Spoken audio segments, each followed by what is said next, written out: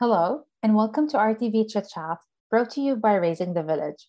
Raising the Village, or RTV, is a nonprofit organization that partners with last mile communities in rural Uganda to end ultra poverty in our generation. I'm your host, Ahad Alankar, and I'm part of RTV's small but mighty communications team. Let's get started. In this episode, we will discuss how Raising the Village is addressing ultra poverty in Uganda during the harsh effect of COVID-19, where last mile communities require even more assistance so that they can emerge from uncertainty.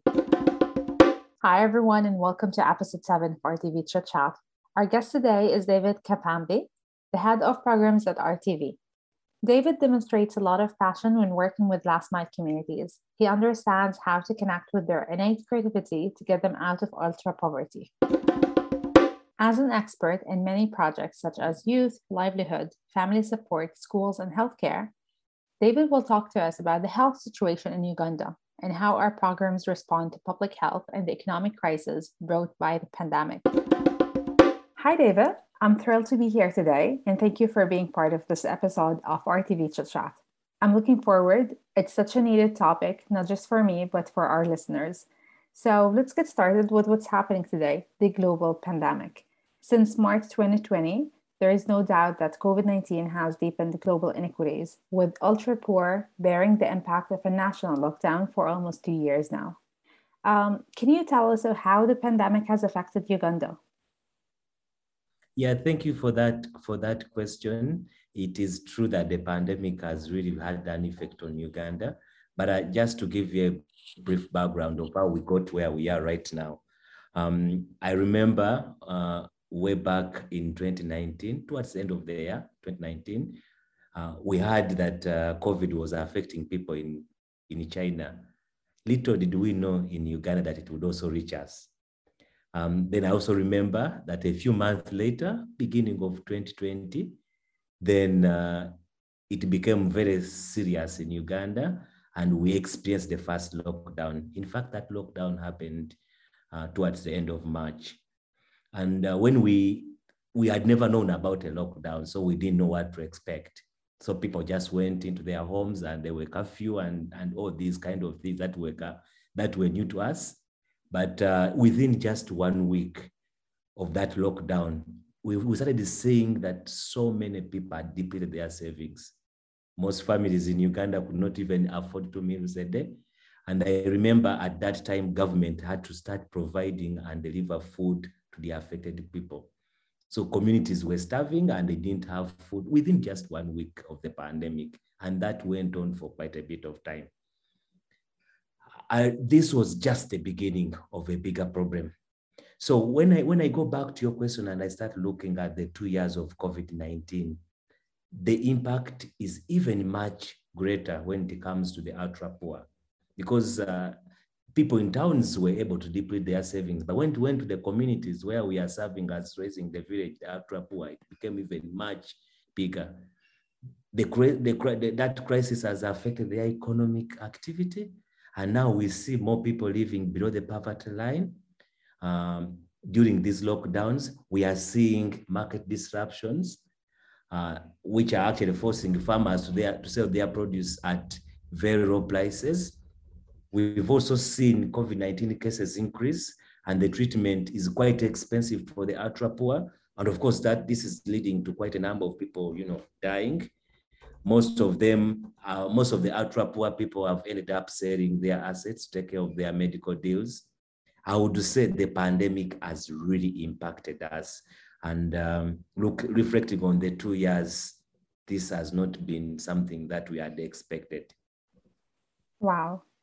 I'm sure this is really difficult. So as the head of programs at Raising the Village, David, can you tell us how the programs are operating during the pandemic in Uganda? I'm sure what you just explained makes it more challenging. So particularly in last mile communities with a significantly weaker healthcare system, how are you operating? What are you doing? Yeah, like your question it is actually true that the health system in Uganda has always been having challenges, and the COVID-19 pandemic made even these challenges bigger. when we reflect on our health system, we know that for very many years it has been underfunded, and there are so many people who need healthcare. So there is underfunding, but then we have so many people needing healthcare. Now, for us as Raising the Village, we are working in last mile communities. So when you look at the statistics actually in the last mile communities, they are alarming. We see the doctor to patient ratio, one doctor for approximately 20,000 people. That's a huge number. Wow. And you know that the doctor cannot actually reach out to all these people. If we even look at the ministry itself, the Ugandan Ministry of Health, and they conduct annual surveys that assess the health system performance, you are going to see quite a number of challenges. We've seen that their surveys have shown significant shortage in availability and quality of service. We've seen that the people who seek services in our health centers, especially the government ones, are complaining about poor sanitation. The issue of lack of drugs and equipment has always been there. The COVID actually even made it worse. People are always staying because there are so many people are seeking health care, so they are always staying and waiting for long times. So there are quite a number of inadequate referrals, and I can go on and on. So when we look at now the last mile communities, even this weak healthcare makes it even tougher in these COVID times. First, they are hard to access because of the poor road network. The last mile communities are quite far. Then the poor infrastructure even makes the transport very, very expensive. Then most of these communities live on less than $1 per day, and therefore cannot access health care services from private health centers. So remember, there are also regular drug stockouts in the government-aided hospitals. So as a result, we are seeing that some of our last mile communities are not able to access services, and we've seen many of them die. And that is why Raising the Village is one of the few organizations that have come. They've remained operational through the lockdowns, because the services that we are offering these communities are essential services. We were privileged that the government was able to recognize us and give us the permit to operate even through the lockdown. And we've tried to offer essential services to these underserved communities. And with our government partnerships, we've seen some kind of support going to these last mile communities. Right. Speaking of services, I would like you, David, to take us through some of the RTV health projects that have immediate implications on our partner communities' lives and livelihoods. Yeah, like I've mentioned, is that some of the service, whatever we are doing as RTV, has impact on people's health. So all the challenges that I've just mentioned, they are all impacting people's health. If we are talking about poor economics, we are talking about gender disparity, all of these have impact on their health. So as Raising the Village, we always say our work begins where the road ends. So last mile communities, because of their poor infrastructure, we've come out very strongly to see how we can support them and make these communities find sustainable solutions. So now, speaking of sustainability, so we believe that for communities to become sustainable and self-driven, they must be empowered to make their own decisions, regardless of their age, gender. So what we normally do is, one of the first interventions that we've done for these communities is to conduct household training to support them in this decision-making. These trainings are conducted several times around different topics. We are talking about financial literacy, we are talking about mindset change, we are talking about village savings and loan associations, and we're also talking about gender equality and responsibility. So all these, so the idea of communities first, supporting their mindset and being able to find solutions becomes key. Then from there, because that's now about building their capacity and mindset change, then the next intervention that we focus on is now offering them services. So we conduct health outreaches. And like I mentioned before, that Uganda's healthcare has a challenge of inadequate health workers. So for us as Raising the Village, as a way of mitigating this, we bring these services closer to these last mile communities through health outreaches. So we are able to mobilize health workers from through the partnership with the government health workers, and then we are able to support with medical supplies and take them to communities, and they are able to get those services. So our RTV officers collaborate with these government health centers and the extension workers to provide health services in the last mile communities. The health services provided are many, but I'll just mention just a few for the purpose of this platform. Yeah. One of them is the provision of health talk. We are talking about blood testing, we are talking about diagnosis, we are talking about medical dispensing, we are talking about HCT, to do with HIV, we are talking about family planning and nutrition boosting.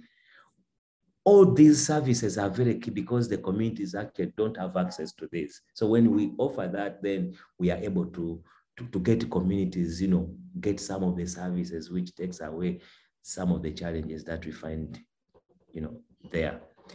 Another intervention that we know has been very instrumental is access to clean water. You know that only a small percentage, around 35% of Ugandans have access to basic water supply. Now here we have to just talk about basic water supply. Now the percentage even becomes lower when it comes to clean water. The government of Uganda now aims to have clean water for everyone by 2030. But is that going to be achieved immediately? Yeah. Maybe not. So one of the things we are doing to achieve this goal as Raising the Village is how do we ensure there is investment in quality water infrastructure, which involves restoring and maintaining clean water sources. So much of Uganda's water sources are open water and swampland. So last mile communities, because of being very far, then they don't always have the opportunity to get support, especially from government and other NGOs. So RTV is focused on that intervention of providing clean water to these communities. And we are doing that in order to reduce waterborne diseases. We know that if people keep taking, unsafe water, then we see so much, there are more diseases coming to these communities. So RTV is doing this, and we are doing this through construction of shallow wells. We are protecting springs. We are providing them water tanks. We are even doing extensions, especially from communities like, for example, towns have water. So RTV is able to extend water from the towns and take them to the last mile communities. We've done this in quite a number of places. Yeah, so for us, providing clean water is very instrumental, and there is a way to connect to supporting the health interventions that we are doing. Speaking of bigger impact and reaching more communities, can you talk about RTV health outreaches and how you're planning to move forward? I know it's been a big project, so I want you to highlight it more and talk to the listeners more about it. Those who don't know about the health outreaches, and maybe you can explain what you exactly do. Yeah, sure. Talking about health outreaches, also talking about these times of COVID-19, and also talking about last mile communities. Health outreaches, where you are bringing services closer to the communities, becomes such a very essential activity.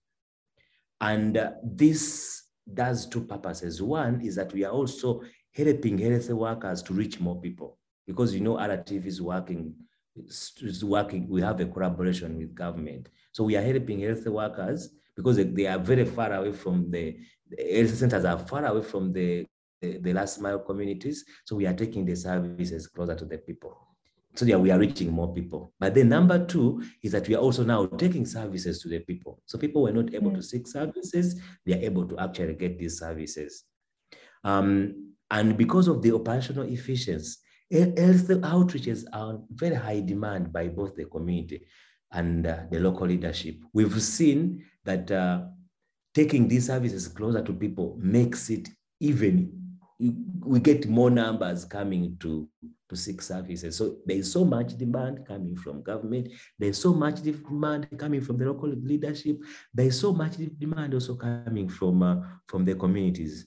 So what we are going to do moving forward as RTV, we would like to continue work with government structures to provide these communities with more of these services, but also talking right now and looking at vaccines, especially the COVID vaccines. We also want to make sure that these vaccines now come closer to the communities and they are able to have access to them. And we believe that when we are able to offer these vaccines, then we are able to protect our communities even further. I love what you just said, David. It makes me more proud to be part of a great organization. I'm sure you also feel the same. As we are still fighting COVID, what we need to know and learn to best respond to future challenges and unexpected events when working with last mile communities? Yeah, during this time, we've actually learned a lot because, when you go through the COVID period, this is the first time we are going through it. So lessons have come our way, and these lessons actually shape how we are going also to do our future interventions. We've also learned how to best work with government, how to have community structures, how to work with local leaders. So we've picked quite a lesson. But I want to just give you a few examples of what I think the key lessons in line with these times. When it comes to government of Uganda, we worked with government to support them with the testing, to do testing and refer them to treatment centers for those who were sick. That is something. So RTV has really been very instrumental, especially around the COVID, mobilizing community. There are so many myths around the COVID, including even the vaccines. So RTV comes in and offers the right information to these communities because at the end of the day, we want them to take informed decisions. With those communities, we've also linked them up to health facilities that, provided health workers who those communities, we've also linked them up with health facilities that have health workers who carry out community level sensitization about COVID. Through the pandemic and even through lockdown, like I mentioned earlier, is that RTV was fully operational. That was made possible because we had protocols to safeguard our staff members, but also the communities while providing services. For us, we believe as RTV that we need to first safeguard and keep our staff members safe, but also by doing so, we are actually in a way supporting also the communities to keep safe. So how do we create protocols? So ensuring that our staff members are leading by example, but also by, ensuring we do the SAD operating, procedures of, every time staff members, sanitizing or cleaning their hands, wearing a face mask, all these kind of protocols. And then we also expect that for the communities. And we've seen communities complying and being able to do that. And that has helped us, especially for last mile communities, to safeguard themselves against the COVID-19. You are going to see that for the cases are not as bad. You've had so many cases, especially in cities, in towns. In our last mile communities, the cases are really very low because of what RTV has been doing. However, as we're doing that, of course, we faced a few challenges, along the way.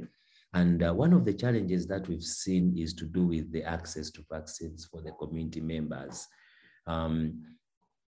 Since most health centers have always had, vaccine shortages and delays, that happened at the very beginning, but of late, that has completely changed because the government has really brought in so much. Yeah. There are so vaccines coming through. And what RTV has done is that how do we ensure that we take away the myth, people who think that the vaccines are not safe?